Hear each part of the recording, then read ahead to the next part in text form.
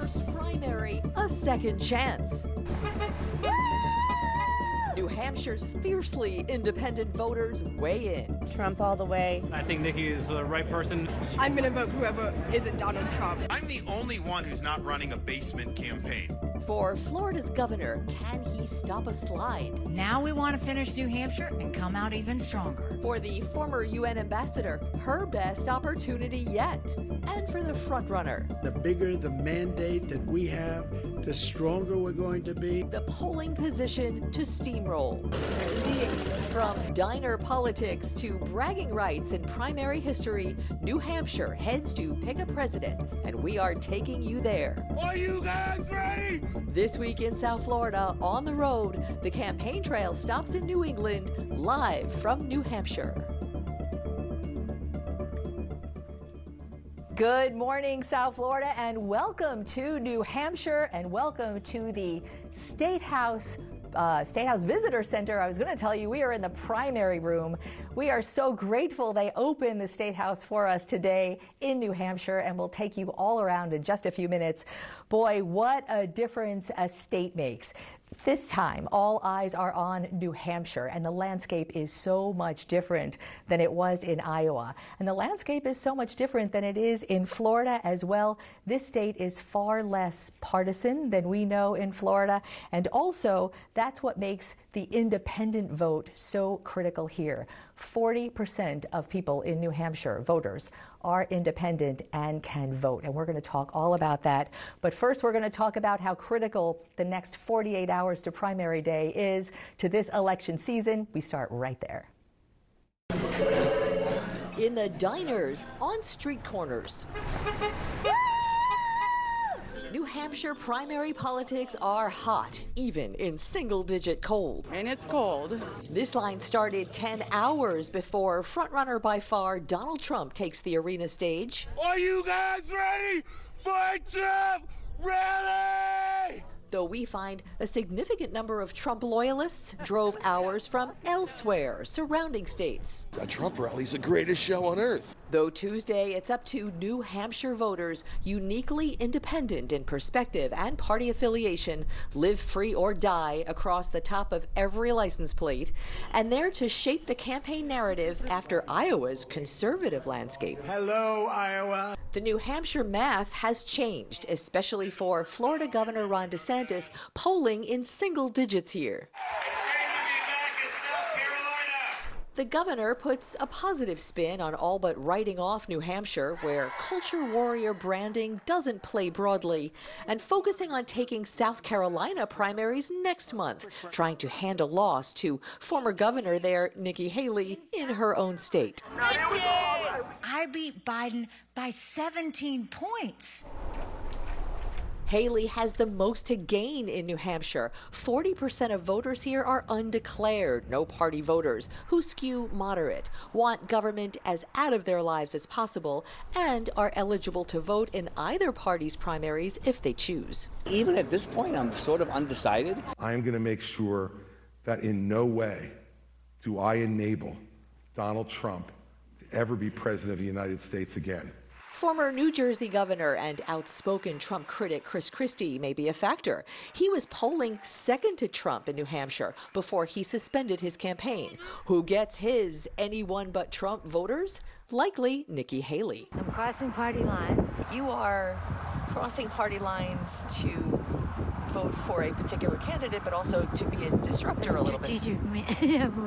Getting a bit less attention here, the Democratic side of the primary. Because New Hampshire decided to keep its first primary status against National Democratic Party rules after changing their calendar, frontrunner Joe Biden technically didn't file here. Lesser-known Democrats did. We want to make sure that we stand up.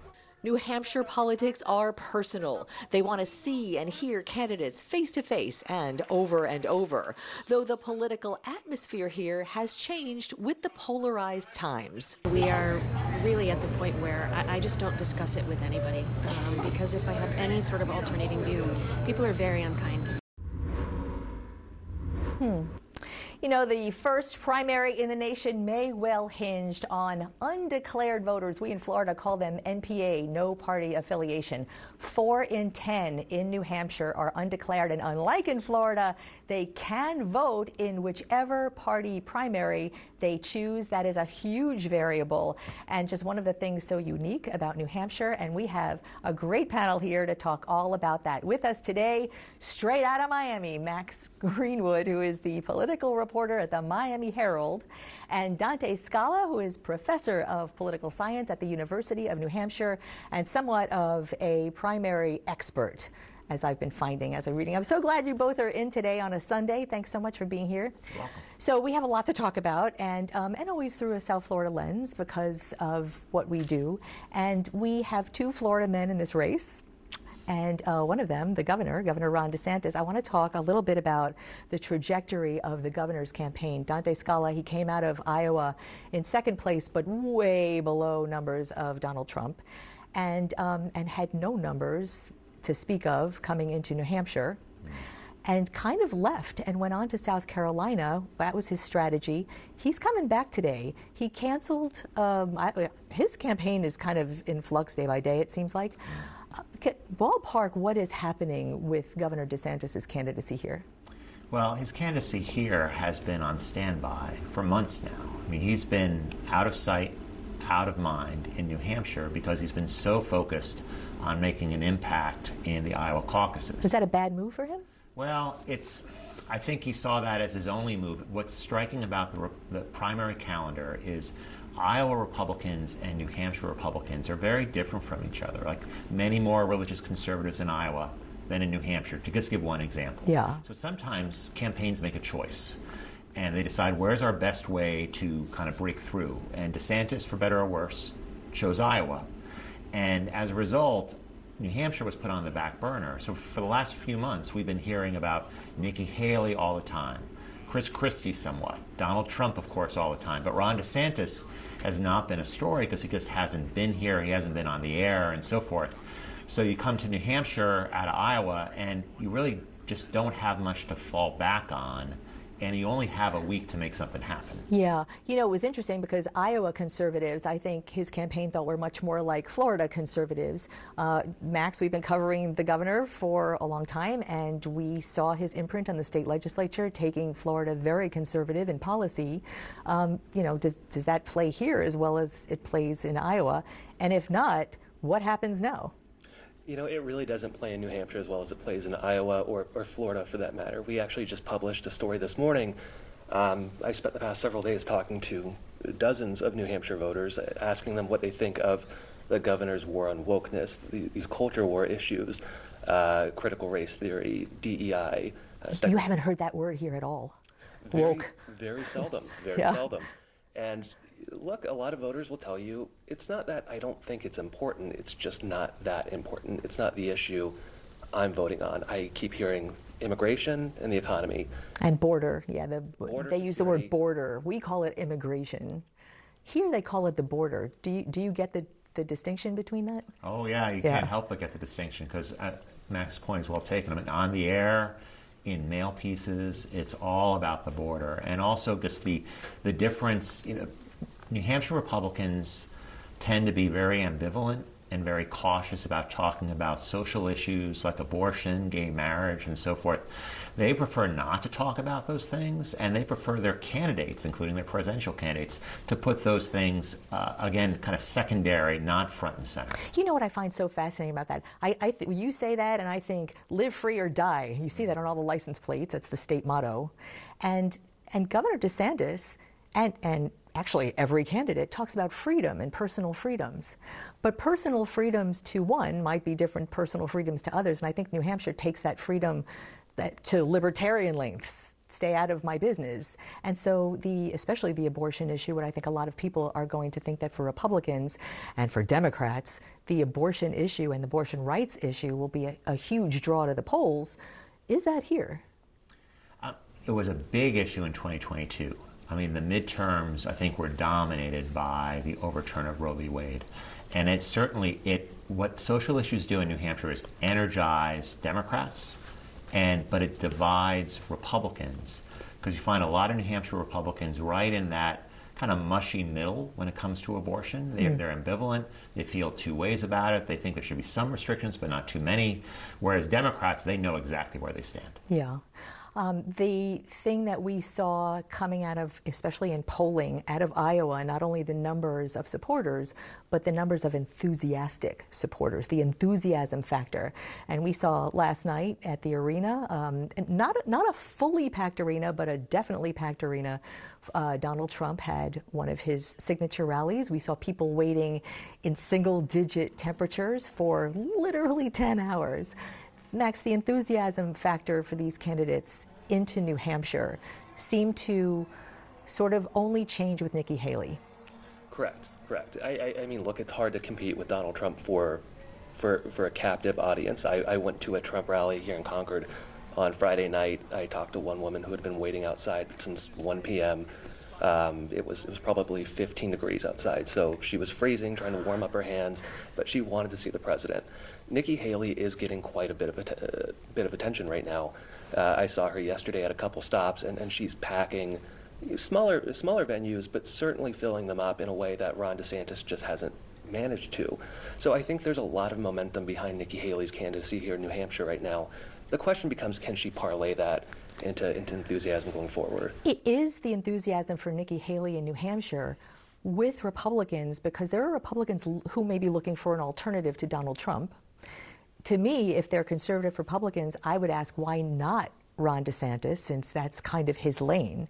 But looking for, especially the undeclared, who might be a bit more moderate, Nikki Haley is the Trump alternative vote in New Hampshire. Full stop, is she not? Yeah, there's a real, we saw this in Iowa, we're seeing it here too in New Hampshire polling. Moderates and conservatives, both Republicans, kind of live in two different worlds when it comes to Donald Trump. Moderates tend to be rather anti-Trump, but conservatives, and they'll make up most of the electorate. You know, there are a lot of moderates here, more than in Iowa, but still the conservatives are important. They are lined up behind Donald Trump, and to me, that's always going to be the lost opportunity for Ron DeSantis, because he's certainly lined up as being the conservative alternative to Donald Trump. But Haley right now, she's kind of stuck in the moderate lane, and she's got to figure out a way either to cross over, grab some of those conservatives, or expand the number of moderates by bringing in some of those independents you were talking about. Yeah, for a general election, that would be a feather in her cap, not so much for a conservative Republican primary, unless moderate independents can vote in it. Like here, okay, we need to take a quick break. I really want to talk about that independent vote. That is so fascinating here. Quick break, and we will do that when we come right back.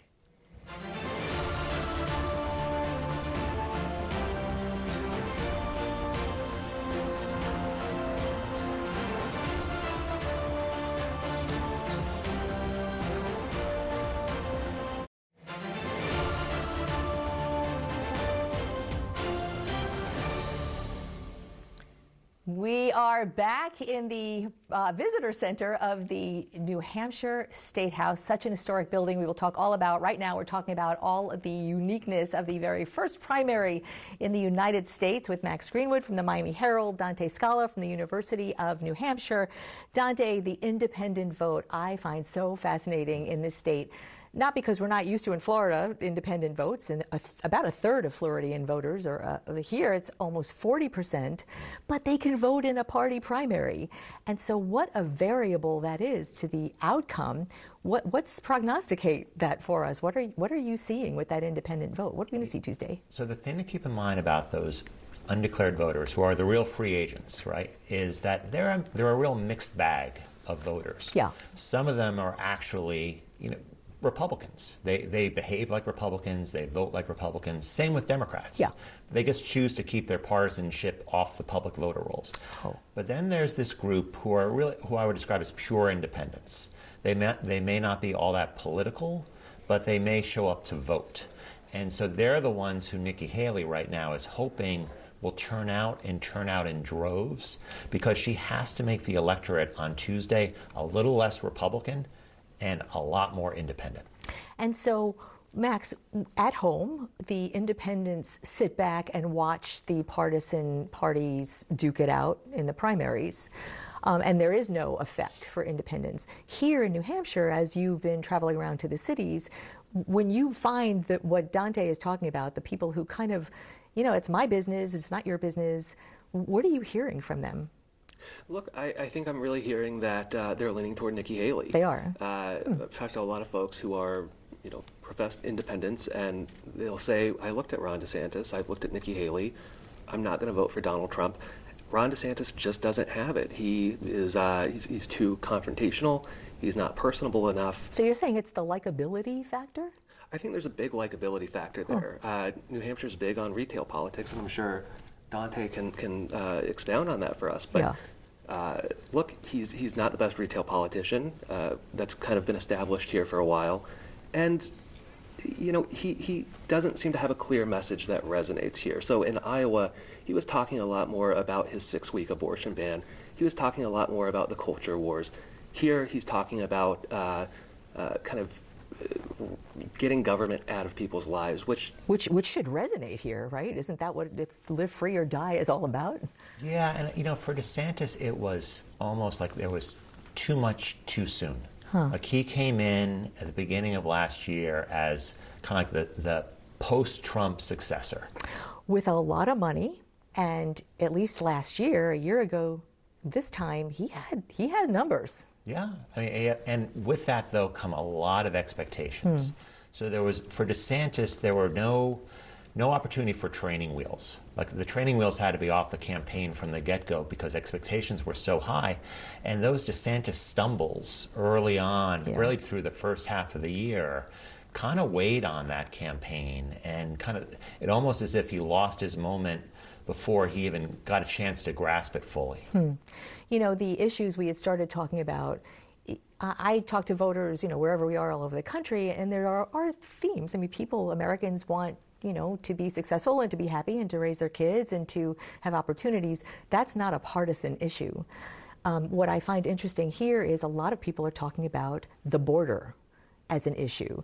Immigration, New Hampshire is a white state. I mean, that 98% white. So immigration, it doesn't resonate like it would in South Florida, where more than 50% of the people are from somewhere else for various reasons. So Max, the issues that voters here are looking for when they say border, what else do they say? Economy? The border is an economic issue to them, it sounds like. It is. I had one man that I talked to bring up a law in Massachusetts that requires the government to provide housing. And he said, look, with all these millions of people flowing over the border, coming up here to New England, it's putting a lot of pressure on state governments to deliver those basic needs. But even going beyond that, I was at a Nikki Haley event yesterday, and she was asked by one person, would you support building a wall along the northern border? She said she would do whatever it had to be done to secure that border and prevent crossings. I'm guessing she's not talking about Canadians, but people who might come through Canada that are not Canadians. She specifically mentioned suspected terrorists that had come over across the northern border. So, look, we're very far away from the U.S.-Mexico border. Yes. Very far away from Florida's maritime border, but it's still top of mind for people, either for economic reasons, security reasons, or just proximity to Canada. Yeah. Dante, I don't want to end our discussion without talking about there is a Democratic primary here.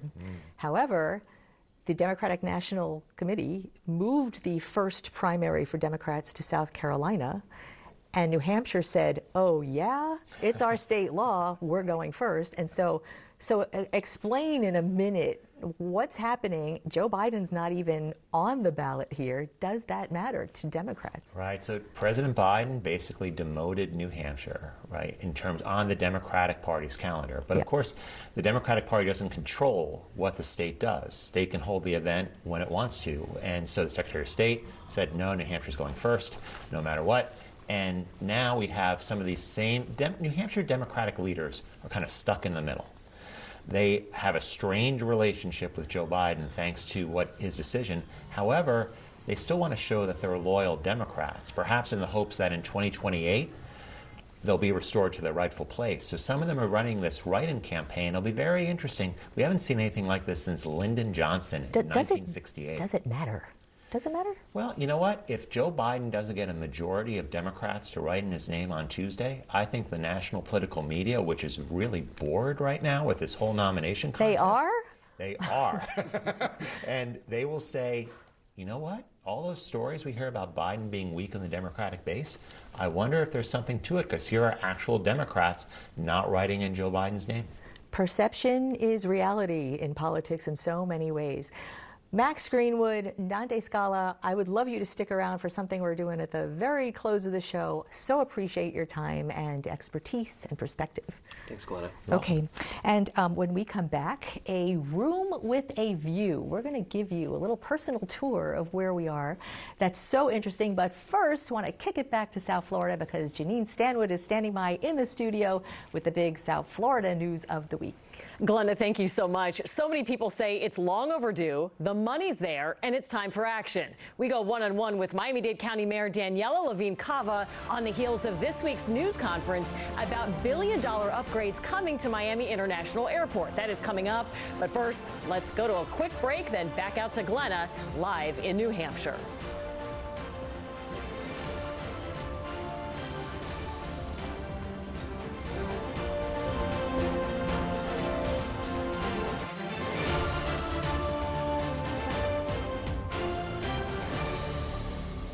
We are broadcasting, I think I might have mentioned, from the New Hampshire State House in the Visitor Center, which is the oldest, still functioning, still used as a legislature capital in the United States since 1819, meaning this is kind of like a living museum.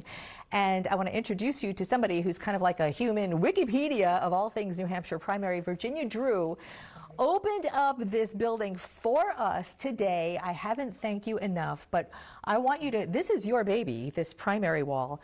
This is something I've been wanting you to talk about since we arrived here. Give us a sense of the unbelievable presidential history you have compiled here. So I'm a born New Hampshire native, and politics is something that we don't have sports teams, but we do have politics. So growing up, you end up really embracing it. That's what they say, it's a contact sport. It is a contact sport. So I started here about 24 years ago, and I realized that candidates came into the building to file in the Secretary of State, and I said, why aren't they coming to the Visitor Center? This is where we welcome everyone. So I set up a little board with a few things that were from my parents and grandparents. Fortunately, they were Democratic and Republicans, so I could have an evenly based board. And then candidates began coming. And so we have welcomed candidates such as your very own Governor Bush, who turned out he was a lot taller than I had anticipated. He is tall. That is a fact. So you've almost, like, they come to you now. You don't invite them. This is a must stop on the trail. And I see everybody signs things. So, and they do sign and take things. pictures. And you can see Governor DeSantis signed.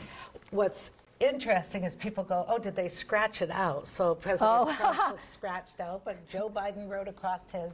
That is actually Donald Trump's signature. I will vouch for that. I've seen that many Absolutely. times. And it's on his hats over there. So he's made it here a couple of times, but so has President Biden been here a few times. I typically have school groups. There's President Biden on one of his earlier runs for president, and he is surrounded by fourth graders here in New Hampshire. You know, looking at this, for anyone who loves politics, it's not a partisan thing. And that's, you know, you, like us, you are nonpartisan. I am. And sort of take us through how really beautiful that can be when you're not stuck in a partisan fight, to come here, look at history, go through, you know, presidential anecdotes, interesting things on the trail.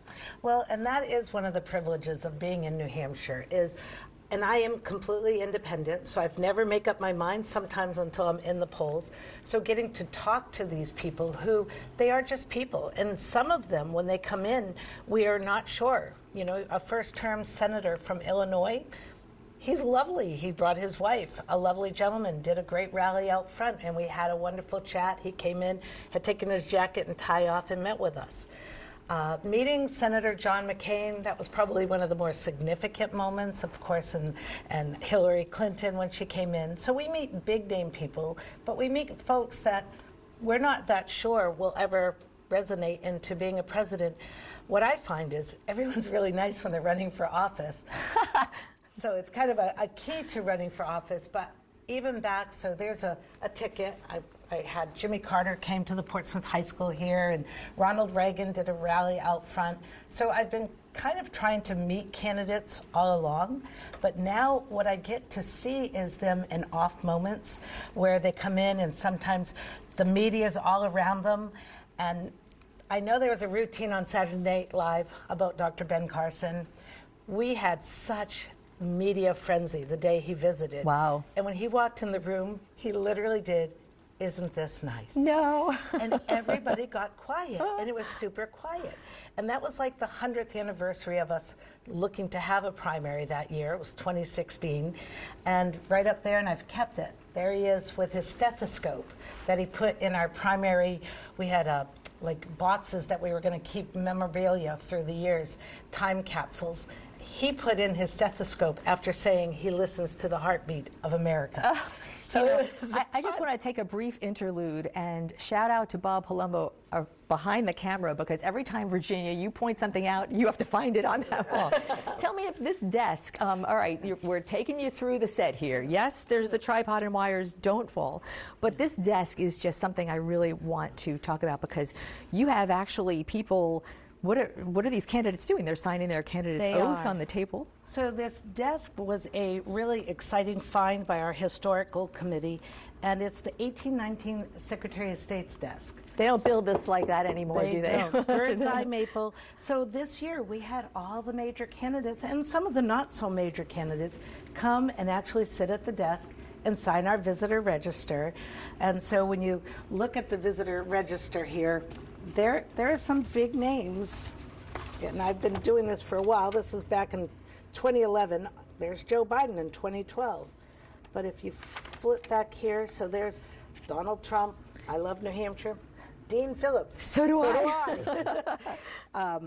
And this gentleman, Mark Stewart, he's from Connecticut. He runs in our primaries. But there's the other candidates. You had mentioned you're seeing candidates as people, not just candidates. Correct. And I wonder, I want to come in our last minute or so back over to this really beautiful wall where I know I will say, in the wings, Virginia's granddaughters are here.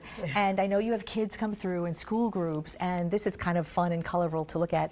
I want to hear from you.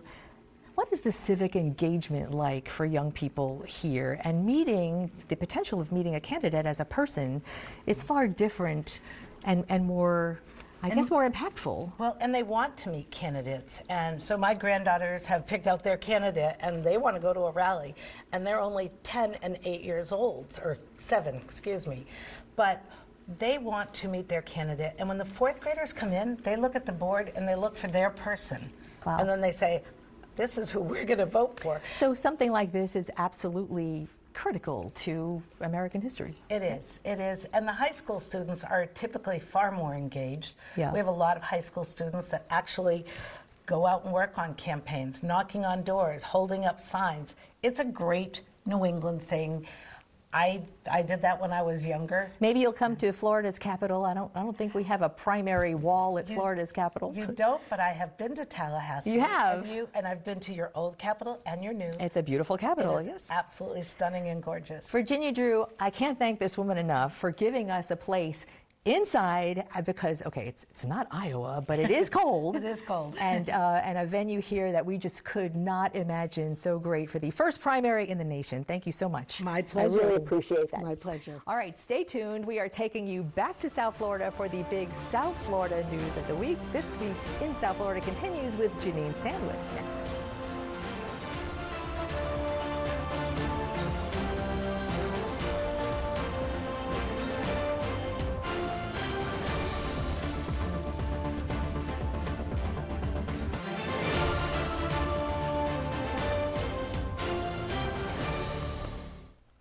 We are back at the State House in New Hampshire in the Visitor Center and the primary wall. And we have one more only in New Hampshire story for you.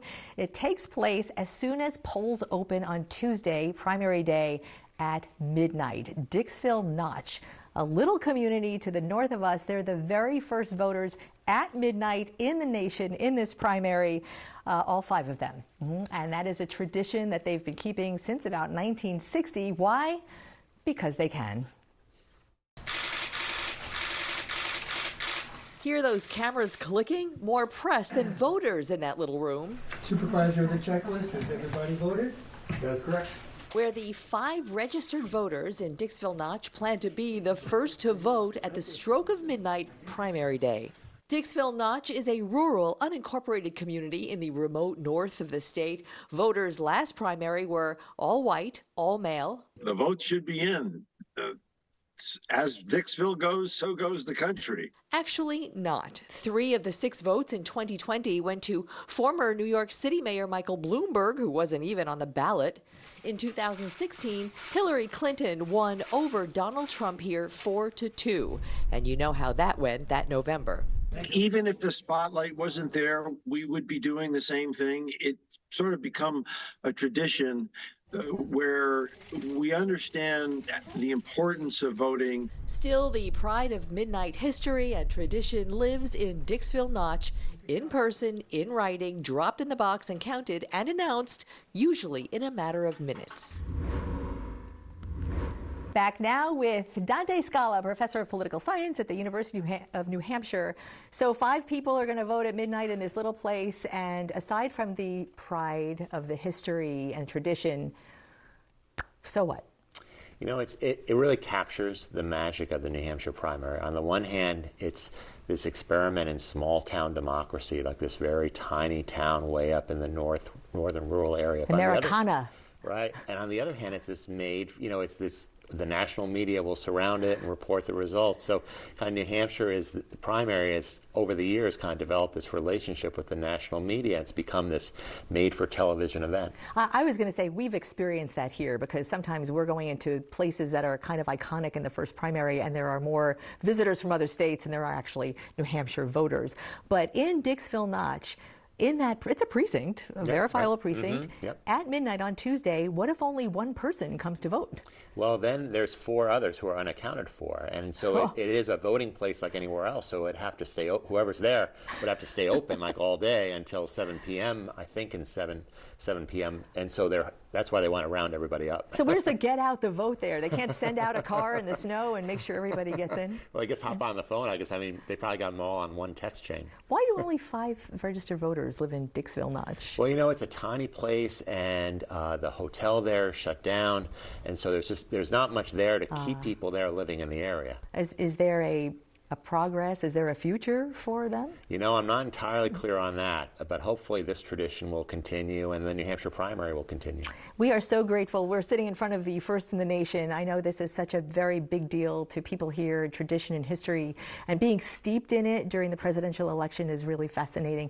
Thank you so much for joining us on a Sunday. You're welcome. And thank you, and we will be right back.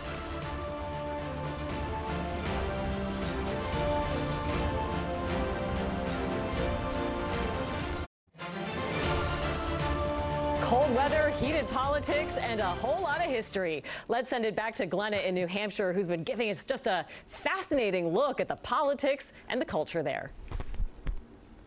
It really has been, Janine, such a fascinating thing, because the first primary in the nation is not only politics, but it is Americana, and it is so important to South Florida. In the end, 48 hours from now, the first primary in the nation right here in New Hampshire. Stay tuned to Local 10 News, because we will have it all for you.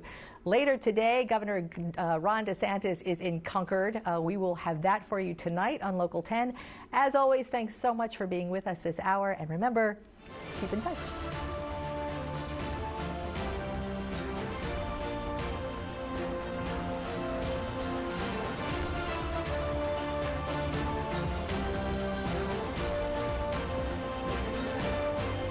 I'm going to guess what. I'm going to hope.